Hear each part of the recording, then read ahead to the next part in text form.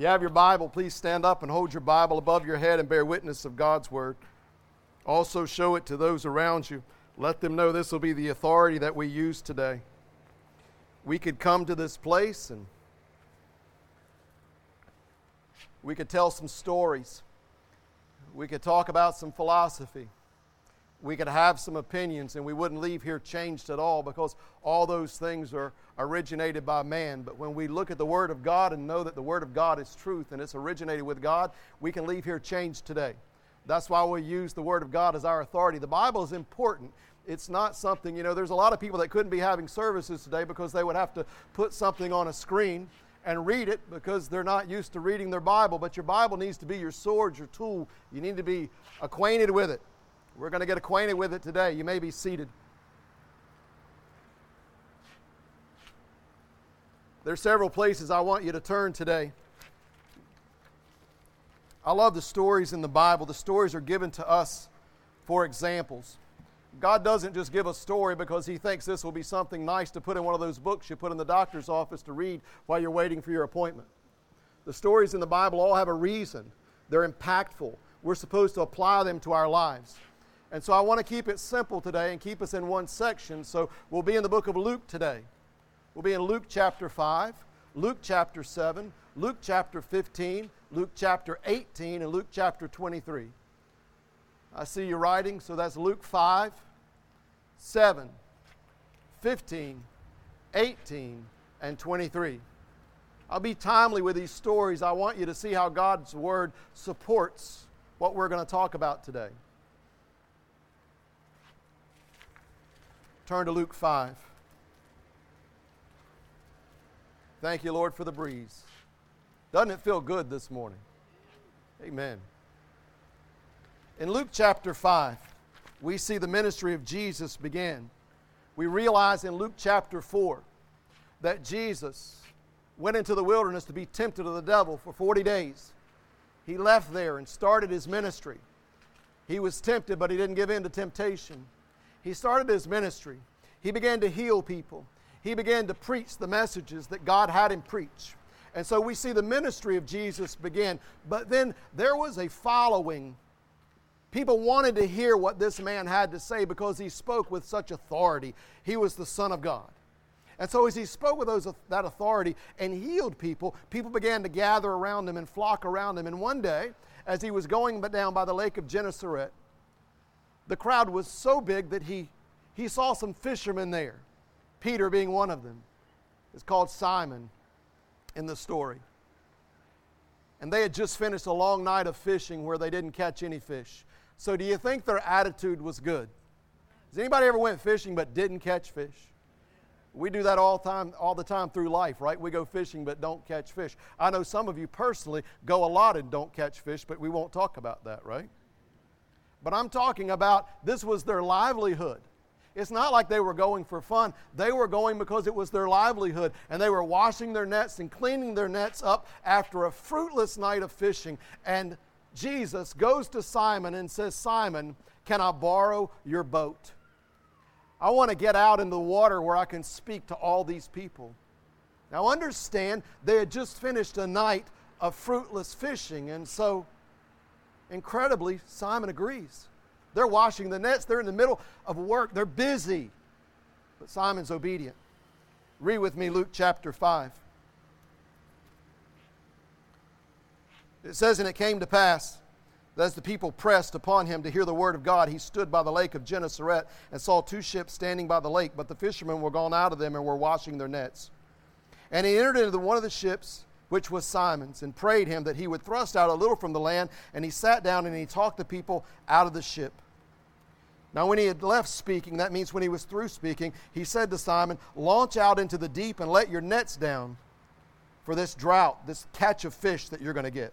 Simon answering said unto him, 'Master, we've toiled all night and have taken nothing. Nevertheless, at thy word I will let down the net.'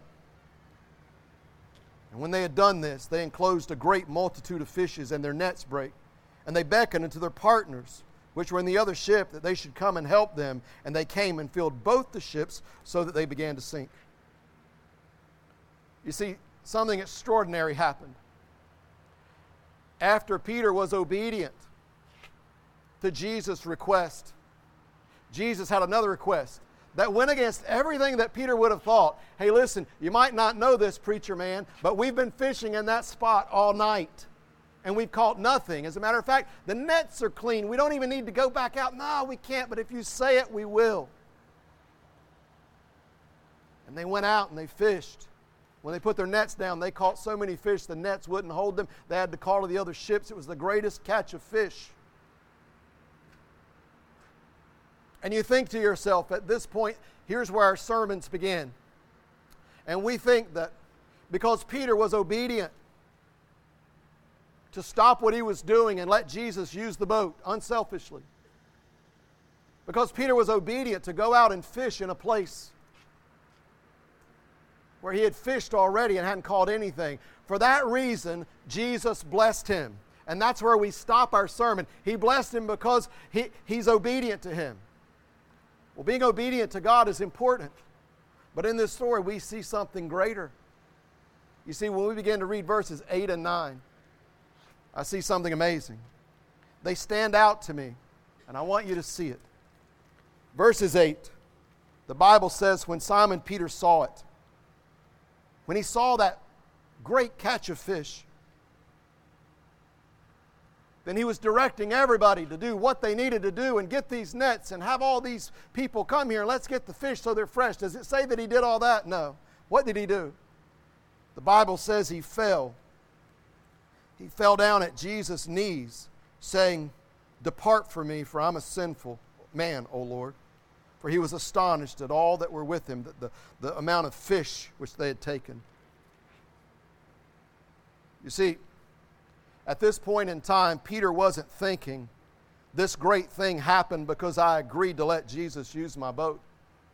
He wasn't thinking, this happened because I was willing to be obedient to Jesus and go fish where I'd already fished. He fell down at Jesus' knees and said, "Depart from me," meaning, I'm not worthy to even be around you. I'm a sinful man.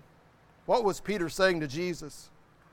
Peter was saying this, I don't deserve this. I don't deserve what's happening. I don't even deserve to be blessed like this. I don't deserve this. Peter had an attitude of, I don't deserve it. An attitude of, I don't deserve it. And I want you to repeat that with me today. He had an attitude of what? Say it louder. I want you to say it louder because we never hear that today. All we hear is an attitude of, I deserve it. You don't have to go very far. You don't have to turn to too many channels before you hear somebody campaigning about something that they deserve. But I don't want to stop at Peter. I want you to turn a couple of chapters over. In the book of Luke, chapter 7, the next story. In Luke chapter 7, as Jesus was teaching again, he encountered another situation. This situation started with a man that they described as the centurion. Now, a centurion was a Roman soldier, but not just a Roman soldier. He was a Roman soldier with authority. The fact that he was a centurion meant that he had authority over at least 100 other soldiers, so he was in an authority position. Read the story with me, please. Luke 7, verse 2. And a certain centurion's servant, who was dear unto him, was sick and ready to die. And when he heard of Jesus, this means when the centurion heard of Jesus, he sent unto him the elders of the Jews, beseeching him that he would come and heal his servant. And when they came to Jesus, they besought him instantly, saying that he was worthy for whom he should do this. For he loves our nation, and he's built us a synagogue. And then Jesus went with them. And when he was now not far from the house, the centurion sent friends to him, saying unto him, Lord, trouble not thyself, for I am not worthy that thou should come and enter under my roof.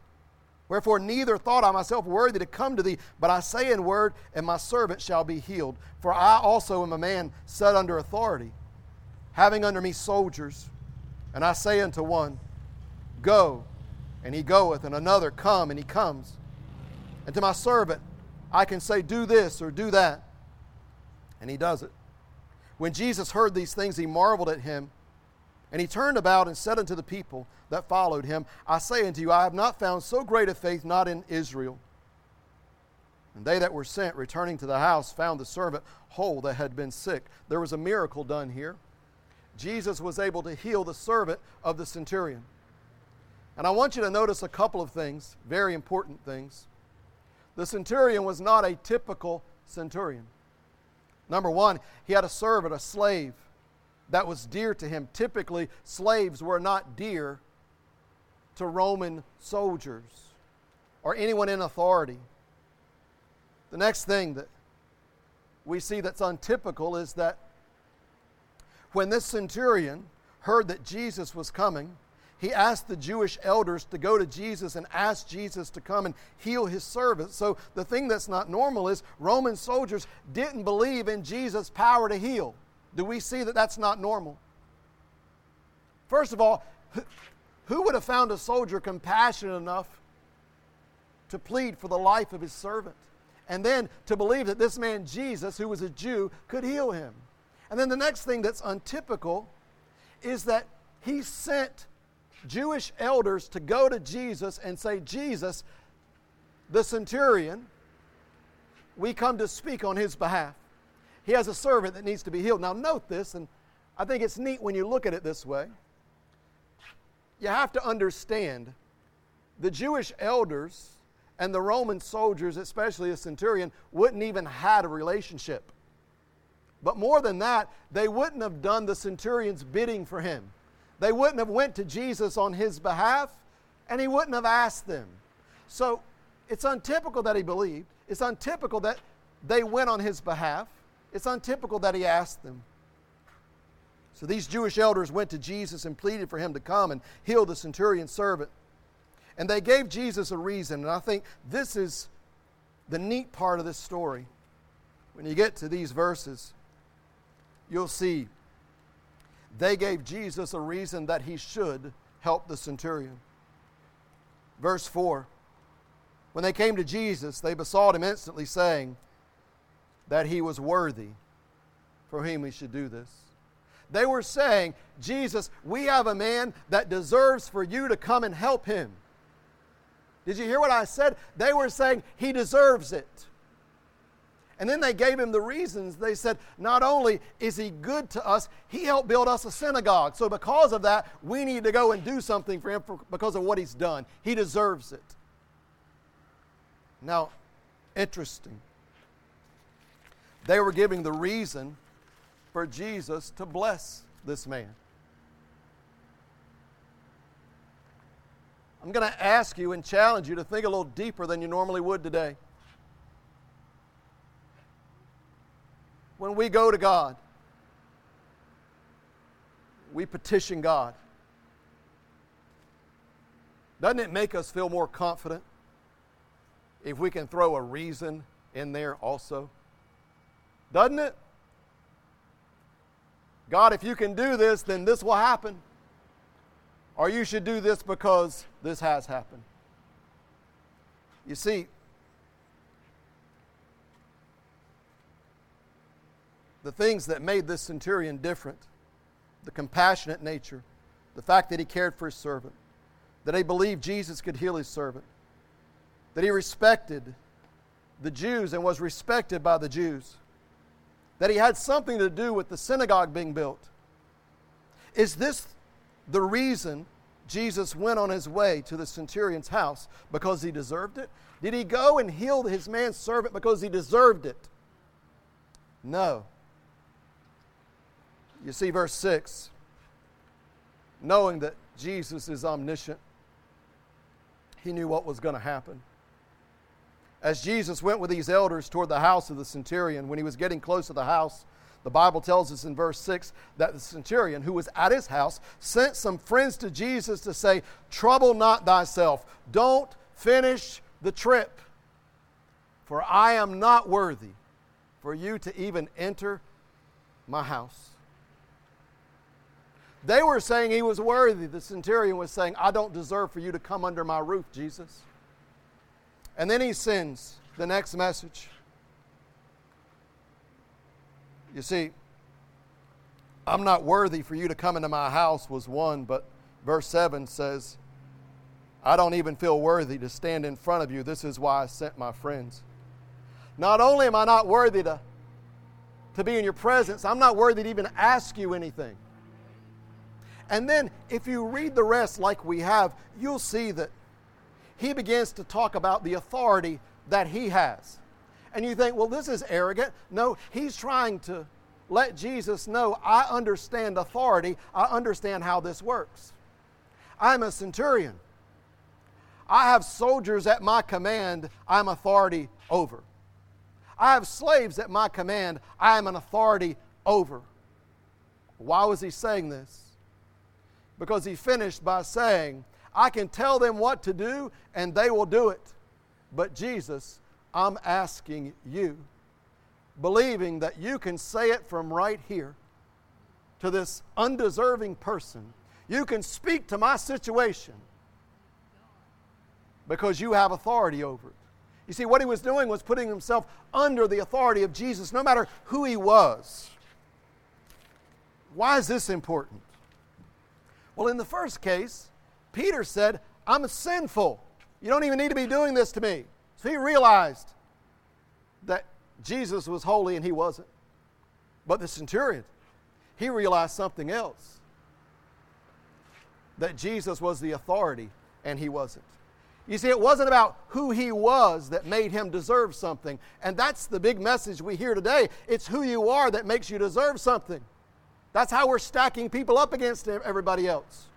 We deserve this because we're this. We deserve this because we're this. We deserve this because this has happened to us. We deserve this because we've done this. This centurion had a different message.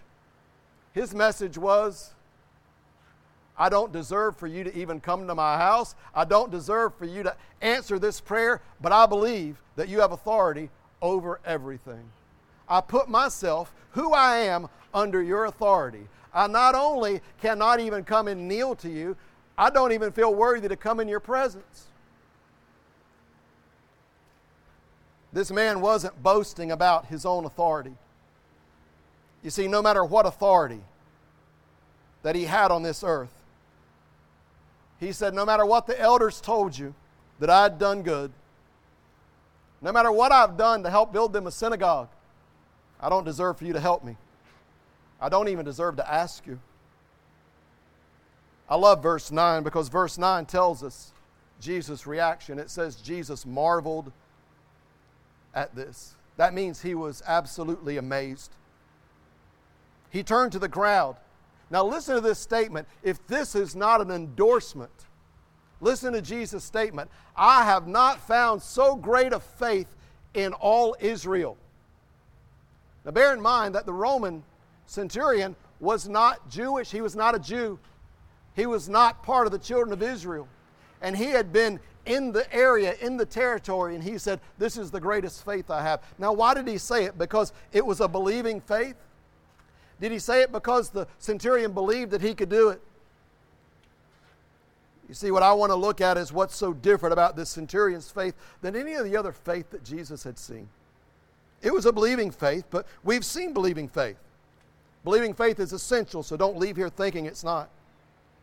But this man's faith was different because he recognized God's authority over him. He recognized God's authority over his situation. And he admitted, get this, that no matter who he was or what he had done, he didn't deserve it. This centurion, like Peter, had an attitude of I don't deserve it. I think this is important to see.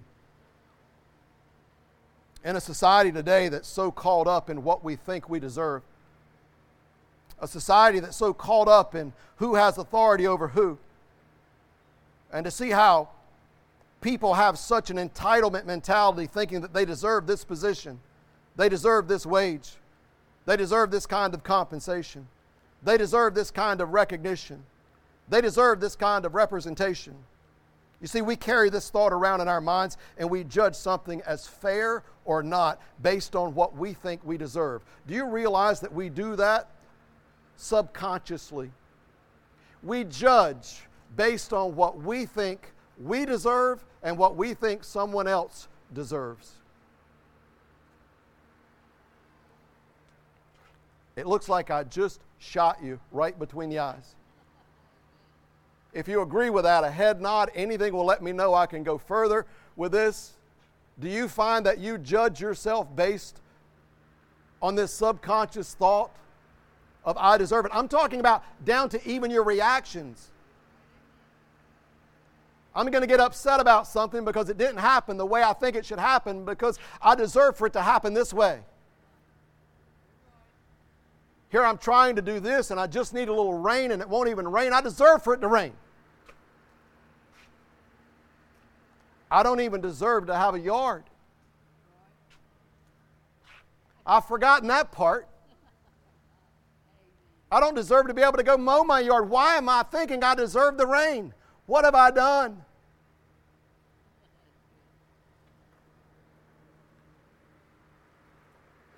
This bad attitude of I deserve it has run rampant. It's what you see, it's what you hear.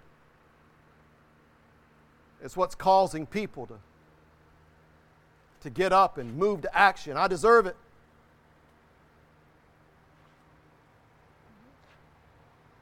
This centurion's faith was a statement of, I don't deserve it. It was a statement that I am unworthy and Jesus is worthy. He had faith, but his faith was coupled by his recognition of Jesus' authority. His focus was not on who he was. His focus was on who Jesus was.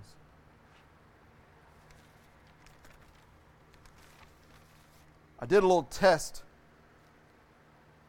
with myself and thought about everything that had angered me, upset me, worried me, made me anxious. All those things were expectations that came from things that I thought I deserved. You said, oh, you, Pastor, well, I want to incriminate me so maybe you will pick up on it, right? Not that I've been great, but if I put effort or work into something, then I begin to think I deserve the outcome, don't you? Of course you do. Unless we're sitting here with people that say, no matter what I've done at work, I don't care what they pay me. And go ahead and let that guy get paid more. No, we look at what we think we deserve. We see how important this attitude of I don't deserve it is in Luke chapter 15. A couple of pages over, we see the story that we know as the prodigal son. Now, you know the story. Can anybody relate to this story? He was a son of the father. He was entitled to all the father had. If you're a child of God, then you can relate this with Father God. Anybody in here ever accepted the Lord Jesus Christ as their Savior? When you did, you became a child of God. That's the only way you could have become a child of God. It wasn't anything you did, but it wasn't anything that the Son did. The Son didn't choose to be a son of the Father. The Father made all the income, had all of his estate. The Father was the one that had the flocks. He had the land. He had everything to give. The Son didn't choose to be born to the Father. He was just the Son. But one day, he began to think, I want this and I want this and doggone it, I deserve it. I'm going to go out and take what I've got and I'm going to get what I deserve.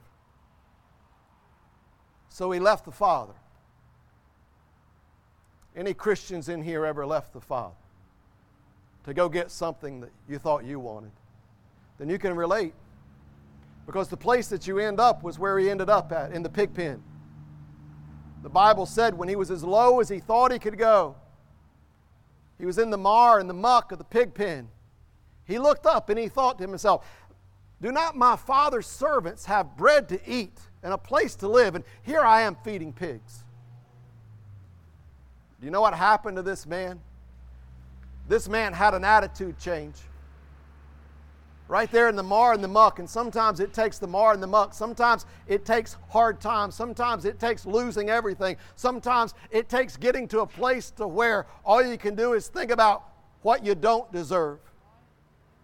Listen to his language as we see what he thought coming back to the Father. The Bible says in Luke 15, verse 18 and 19, this was his attitude. I will arise and go to my Father, and I will say unto him, Father, I have sinned against heaven and before thee. Listen, and I am no more worthy to be called my son. Make me as one of thy hired servants. Can you see an attitude change? What was the attitude change? The attitude change was this simple. He went from someone who thought he deserved it to someone who knew he didn't deserve it. Then he was ready to come back and fall in line and be a part of the family. And you know the grace of the Father said, hey, listen, come on back. Here I am. Arms wide open. Kill the fatted calf. Put a ring on his finger. My son that was once gone is now back. And at the end of this story, we see the next issue because he had a brother that stayed. He had done everything that he thought the father wanted him to, but in the midst of this situation, he began to determine that the brother that left doesn't deserve it. So he became ill.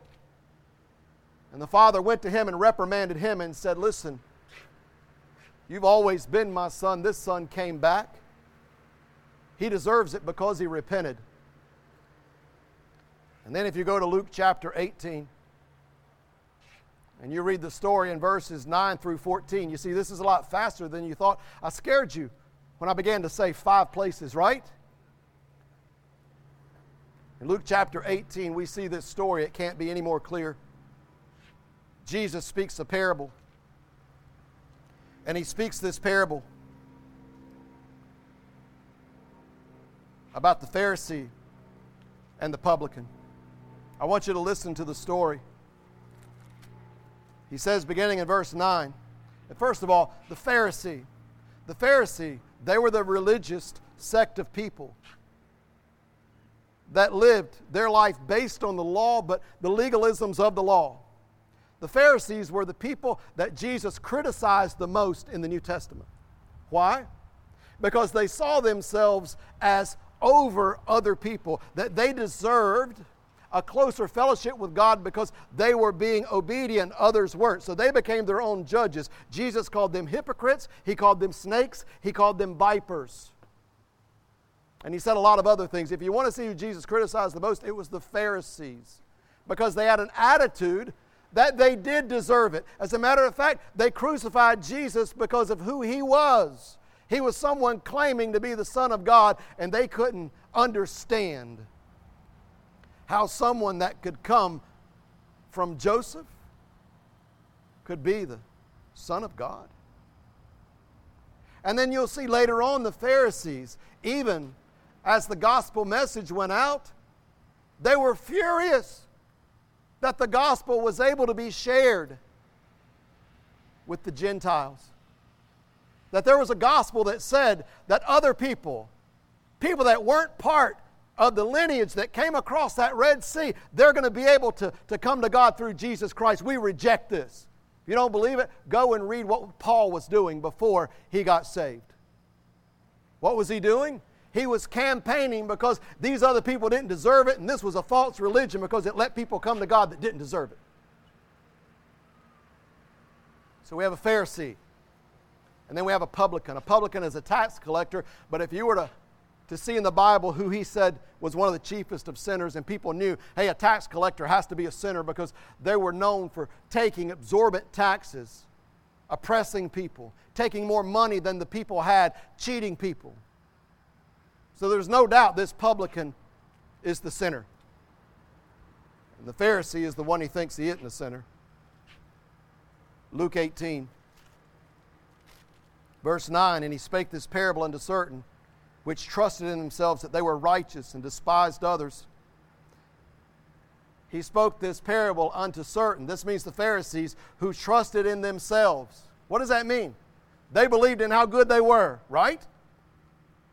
That means they deserve it. They believed they were righteous and despised others. Here's the parable, verse 10. 2 men went up into the temple to pray, to one a Pharisee, the other a publican. The Pharisee stood and prayed thus with himself, God, I thank thee that I am not as other men are, extortioners, unjust, adulterers, or even as this publican. I fast twice in the week. I give tithes of all that I possess. Let's stop at the end of verse 12. At this point,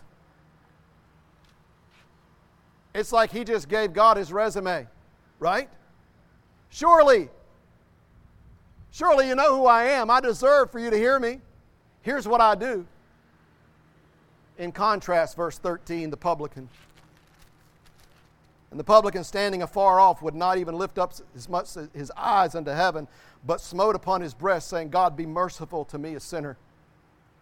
I tell you, this is Jesus' words, this man went down to his house justified rather than the other. For everyone that exalteth himself shall be abased. That means brought down. And he that humbleth himself shall be exalted. This man that humbled himself and recognized that he was a sinner and didn't deserve it, so much so that he reminds me of the centurion. He reminds me of Peter. He stood afar off and he couldn't even lift up his eyes to God, and he cried out to God and said, God, be merciful. What does mercy mean? I need you to do something for me that you shouldn't do. I need you to be kind to me when I don't deserve it. Be merciful to me. I am a sinner. What happened?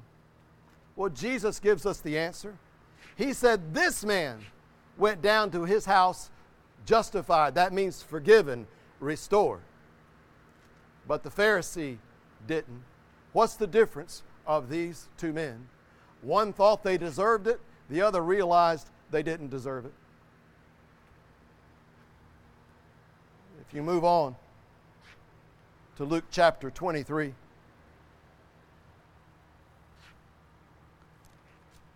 You'll see a story that you may know. This story was when Jesus was hanging on the cross. Verses 39 through 43. He hung in between two thieves. And the thieves began to mock Jesus because he couldn't. If he claimed he was God, why couldn't he come down off of that cross? Now, were the thieves guilty of what they did? Yes. They were criminals. They deserved to be crucified. Did Jesus? No, he didn't. And they were mocking him, but then one of the, it says malefactors, one of those criminals on the cross had a change of heart. Verse 39. One of the malefactors which were hanged railed on him. That means started to mock him, accuse him, saying, if thou be Christ, save thyself and us. But the other, answering him, rebuked him, saying, do you not fear God, seeing that thou art in the same condemnation? And we indeed justly, for we receive the due reward of our deeds, but this man hath done nothing amiss. Hey guys, this is huge. Here you have the thief, a lifetime sinner, never claiming to have known God, giving this powerful message. He looks at the one beside of him and says, don't you realize we deserve this? He doesn't. But he believed in who Jesus was, because then he turned to Jesus and said, Jesus, I want to admit my belief. I want to be with you when you come into your kingdom. And you know what he said? He said, today you'll be with me in paradise. What was the difference in those two thieves? There was one that realized he didn't deserve. He didn't deserve to be taken off the cross and saved, but that Jesus could do it. Now, all these stories share a common thread, but it doesn't stop here. And I want to incite you to go and read deeper into your word and go and look at these champions of God through the Scripture. These champions that served God in this way. Champions like Paul, who even when he was persecuted, said, I consider it a privilege to be persecuted for Christ. People like John the Baptist. If you were to read the book of Mark, you'll see that John said this. The people began to acknowledge John. They told John, hey, listen, are you the Messiah? You have this message. Are you the Messiah? John could have said, no, but I'm very important. I'm right along with him. He said, I came to speak on his behalf. Me and him are just like this. I'm his twice removed cousin. But he didn't. You know what John said? John said, I come to bear witness. Read verse 7 of Mark 1. You know what it'll tell you? He said, the man that I'm coming before, I'm not worthy to unlatch his sandals. I'm not worthy to unlatch his sandals. What was John saying? I'm speaking to you as one that doesn't deserve to even be associated with him. You say, why are you pressing this point? Because this attitude of I don't deserve it was an attitude that God looked on, that God revered, that God rewarded. But on a personal level, when you look at all the people that had the attitude of I don't deserve it, you will see a people that are content, a people that are not worried, a people that are not anxious, a people that are not angry, not anxious, not fearful. Why? Because they're realizing anything they have, they don't deserve it anyway. This common thread with Peter, the centurion, the prodigal, the publican, the thief on the cross, John the Baptist, Paul. What did this allow them to do? You know, it's amazing. It's right here in front of us. This attitude of I don't deserve it actually allowed them to see God's supernatural hand at work in their life. And so I look back at these stories, and what hit me right between the eyes was, hey, listen, I know that you have to have a believing faith, and I have a believing faith, but how many times has my believing faith been coupled with what God could read in my mind with, I believe you can do it, but God sees that I really think I deserve it.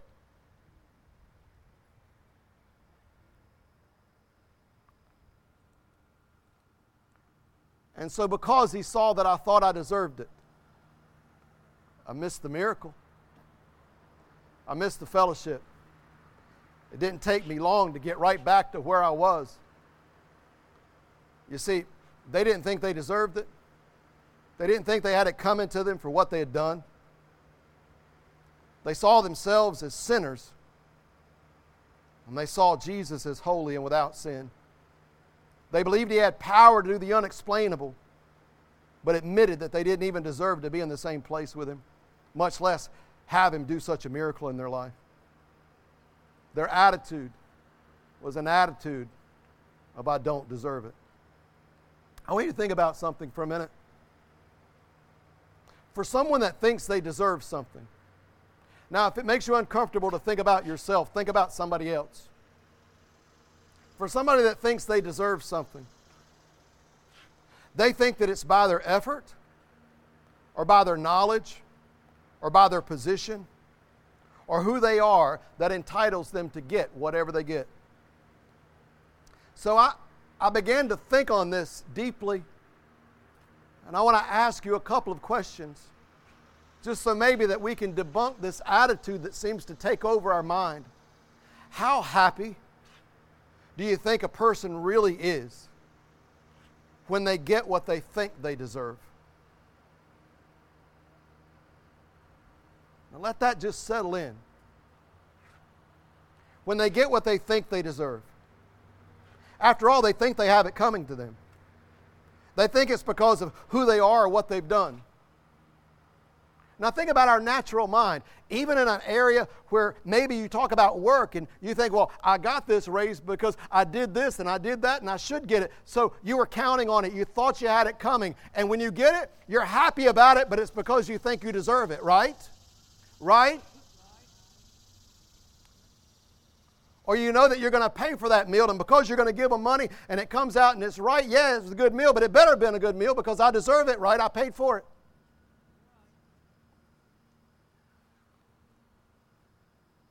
Think about this. That happiness you feel when you think you deserve something. How close are you? How close are you to being unhappy that you don't get it?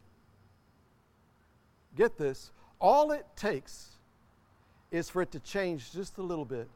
See, you're bordering on the brink of happiness thinking, yes, I got it, but you were right up to the minute thinking, if I don't get it, that's the worry part.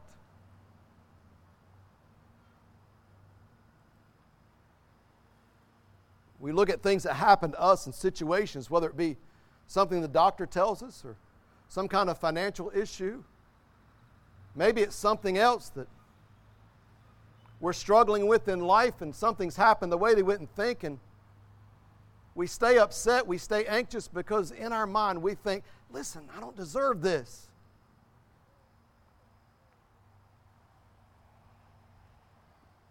We have this opinion of ourselves.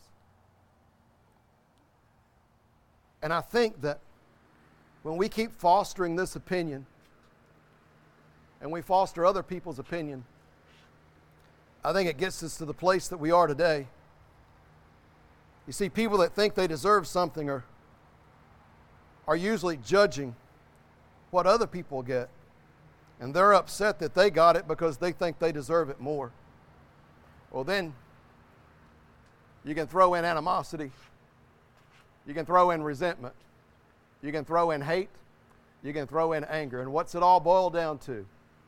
I have decided who deserves it and who doesn't. Today you even have people deciding what you can hear and what you can't. Why? They think they are in a position they deserve to judge. And it's all based on this strong thing in someone's mind that says, I deserve it. Can you imagine the gratefulness that would be displayed if we had an attitude of I don't deserve it? You know, naturally when you see a young person get to an age to where they've done some time at home and they get to adulthood, they'll remind their parents, what do you mean I can't do this? I'm this many years old. Can I get a witness? I'm this many years old, meaning I've done this kind of time in life, so I deserve to make my own decision.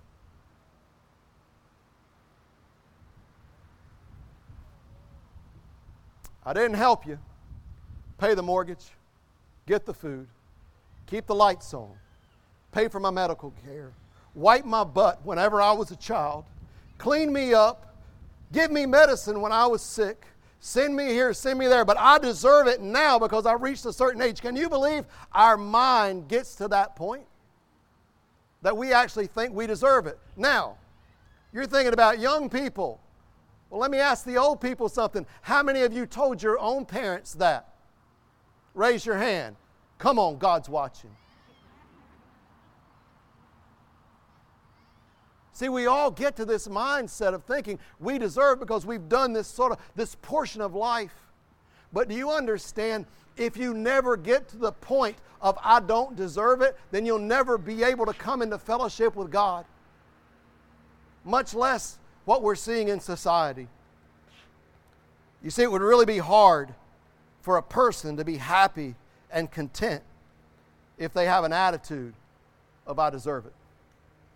But it's clear to see that God looks at us not only to see if we believe in His power to answer our prayers of need and our prayers of want. It's not only that He sees that we believe in that power, it's important that He looks to see, to think if we deserve it or not. God can see things that we can't see in each other. This discontentment that we walk around with even as Christians, when the job isn't going the way we think the job should go, when a relationship isn't going the way a relationship should go, when our health isn't going the way we think our health should go. We actually stay upset because we carry on this attitude of, I deserve it. You see, when we have an attitude of, I deserve it, we miss what comes with the attitude of, I don't deserve it, which is grace. The grace of God is an action shown that's undeserved. God's grace is what God gives us that we don't deserve. Grace. If there's only one thing that God wants us to notice in this life about Him, it would be His grace. It's throughout the Scriptures. You look in the Old Testament, He continued to remind them, did I not do this for you? Did I not come to you? Have I not rescued you? Can I not do this? He wanted to see His grace. You look in the New Testament, it's all through the New Testament. Paul even calls it in Galatians the gospel of grace. Our opportunity to be loved by God is by His grace. Romans 5:8. But God commendeth His love toward us in that while we were yet sinners, we were what? Somebody say it. More than two people say it. Whisper it. Anybody believe you're a sinner? But God commendeth His love toward us in that while we were sinners, Christ died for us. That is grace. Before we done anything for Him, before we had done anything for Him, Jesus died for us. We're able to have our sins forgiven and saved by His grace. Paul made sure we knew this in Ephesians 2. He said, for by grace are you saved through faith. That not of yourself, it's the gift of God, not of works, lest any man should boast. What is Paul trying to get them to understand there? Salvation? No, grace. You see, because if we come to God even as Christians and think that we deserve it because we said a prayer, we came from a family, or because we even decided that we were going to change, we're missing that we didn't even deserve to have that happen after we did it. You'll still keep thinking it's because of what you did, what I did. He said you weren't saved by works. No matter what you could do, couldn't save you, but by grace. I love it. What was he saying? He says, you need to come to me saying, I don't deserve it. And you need to leave me saying, I don't deserve it. But the everyday life we have, that ability after we're saved to have everyday fellowship with God. Think about the availability to pray. It's because of God's grace. Ephesians 1:7, Paul said, in whom we have redemption through His blood, the forgiveness of sin according to the riches of His grace. The reason that we can even talk to God and fellowship with God is because He allows us to. Think about who we are coming to God. He set the world on its axis. He made your heartbeat. At the same time, He's making the people around you's heartbeat. At the same time, He's feeding the birds and the trees and the ants in the ground underneath you. And He says, yes, what do you have to say? Yes, I'll speak with you. You want me to do something?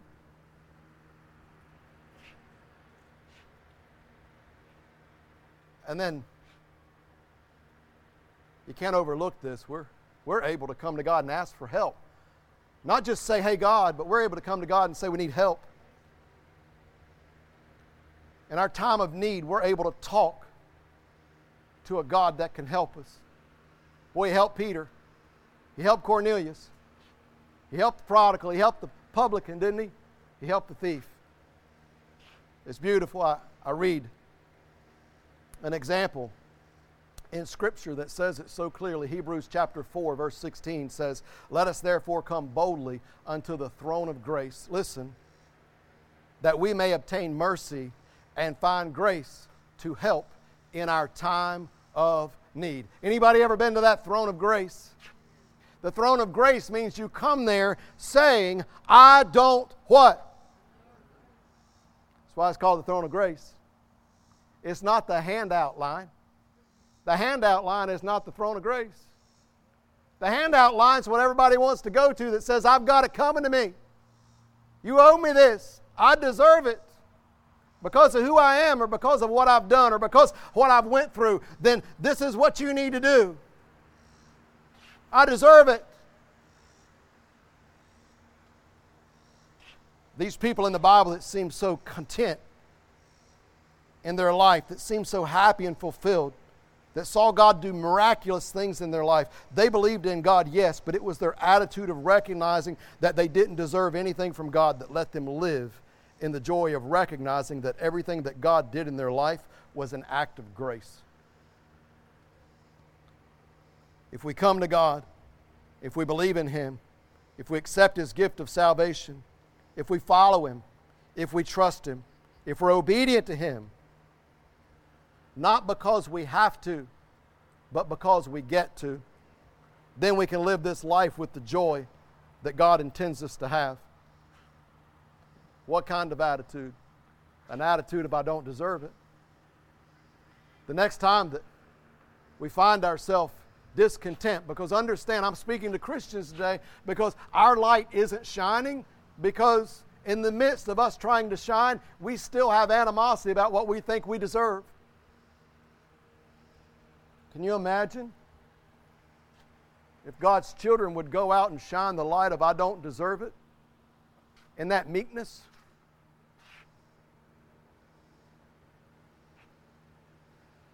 Can you imagine if that affects people around you? Can you imagine if we had a society that said, I'll be grateful with what I have, instead of being upset about what I think I deserve? You see, it all starts with accepting the first gift of grace. I want to ask you today if you've accepted the first gift of grace. God that created everything, the one and only true living God, loved you and does love you. Do you deserve that? Have you done anything against God? Anybody here done anything against God? But He still loves you. That same God wanted to show the sacrifice to me and you, so much so that He watched His Son Jesus be mocked, beaten. He let people spit in His face. He let people beat the meat off the back of His Son. They put Him on a cross. They reviled Him. They cursed Him. And they killed Him for me and you. Did I deserve that? But He gives me an opportunity to take that belief and that sacrifice and save my whole life. Because if I don't accept that and believe that, and I think that I can make my own way, then this life is all I have. Why? Because I deserve hell. I deserve condemnation. You might come to me and say, hey, Pastor Mike, I know something you did in your past. I'm going to tell you, I probably did things a lot worse than that you don't even know. They told me for years part of my past kept me from being a preacher, and I told them I did things worse than that. I'll tell you at the beginning, I don't deserve it. I don't deserve to stand here, have you sit here, listen to God's Word coming and speaking out of something that I'm teaching. I don't deserve it. I'm the least of the least. Listen to what Paul said, I'm the least of the least. That's the mentality that God wants us to have, or we're going to go through this life, even as Christians, complaining, resentful.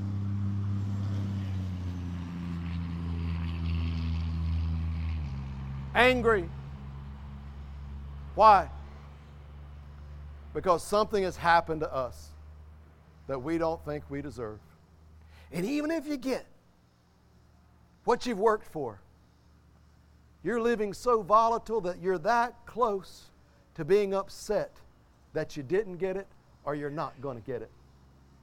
Whereas if you had an attitude of I don't deserve it, you could praise the living God for who He really is. A God that loved you and saved you. A God that gives you a chance today to wake up. If God gave me breath today, what do I want to do with that breath? I want to praise Him. I want to serve Him. And if He gives me another chance when I mess up, I want to take that chance. I want to repent. An attitude of I don't deserve it. Do you see what that would do? not just to the world, but to us. You know, there's two things that we need to see in every message that God has us hear. Number one, we need to see God. Number two, we need to see ourselves. Now, you've seen a living God, a loving God that has freely allowed us to ask the Lord Jesus to come and take our sins away, that gave all these things to us that we don't deserve. You've seen Him. You've seen that He's full of grace. Now let's look at ourselves. Father God, I love You and I praise You and I ask You today, God, speak. Speak to hearts right now, Lord. If there's someone here that's lost, I pray for their salvation. I pray, God, that You would minister to them. Let them see their need to cry out to You today. I pray, God, that You would save them. Lord, I pray that we can keep these examples in our mind, and I pray for Christians, my brothers and sisters, that are here today, Lord. Let us be able to examine our life right now, and Lord, listen to our prayers as we see ourselves for who we are. Let us leave here changed with this embedded in our mind and heart so that we can walk closer to You, so that we can experience the joy You want us to have in this life as Your children. In Jesus' name, amen.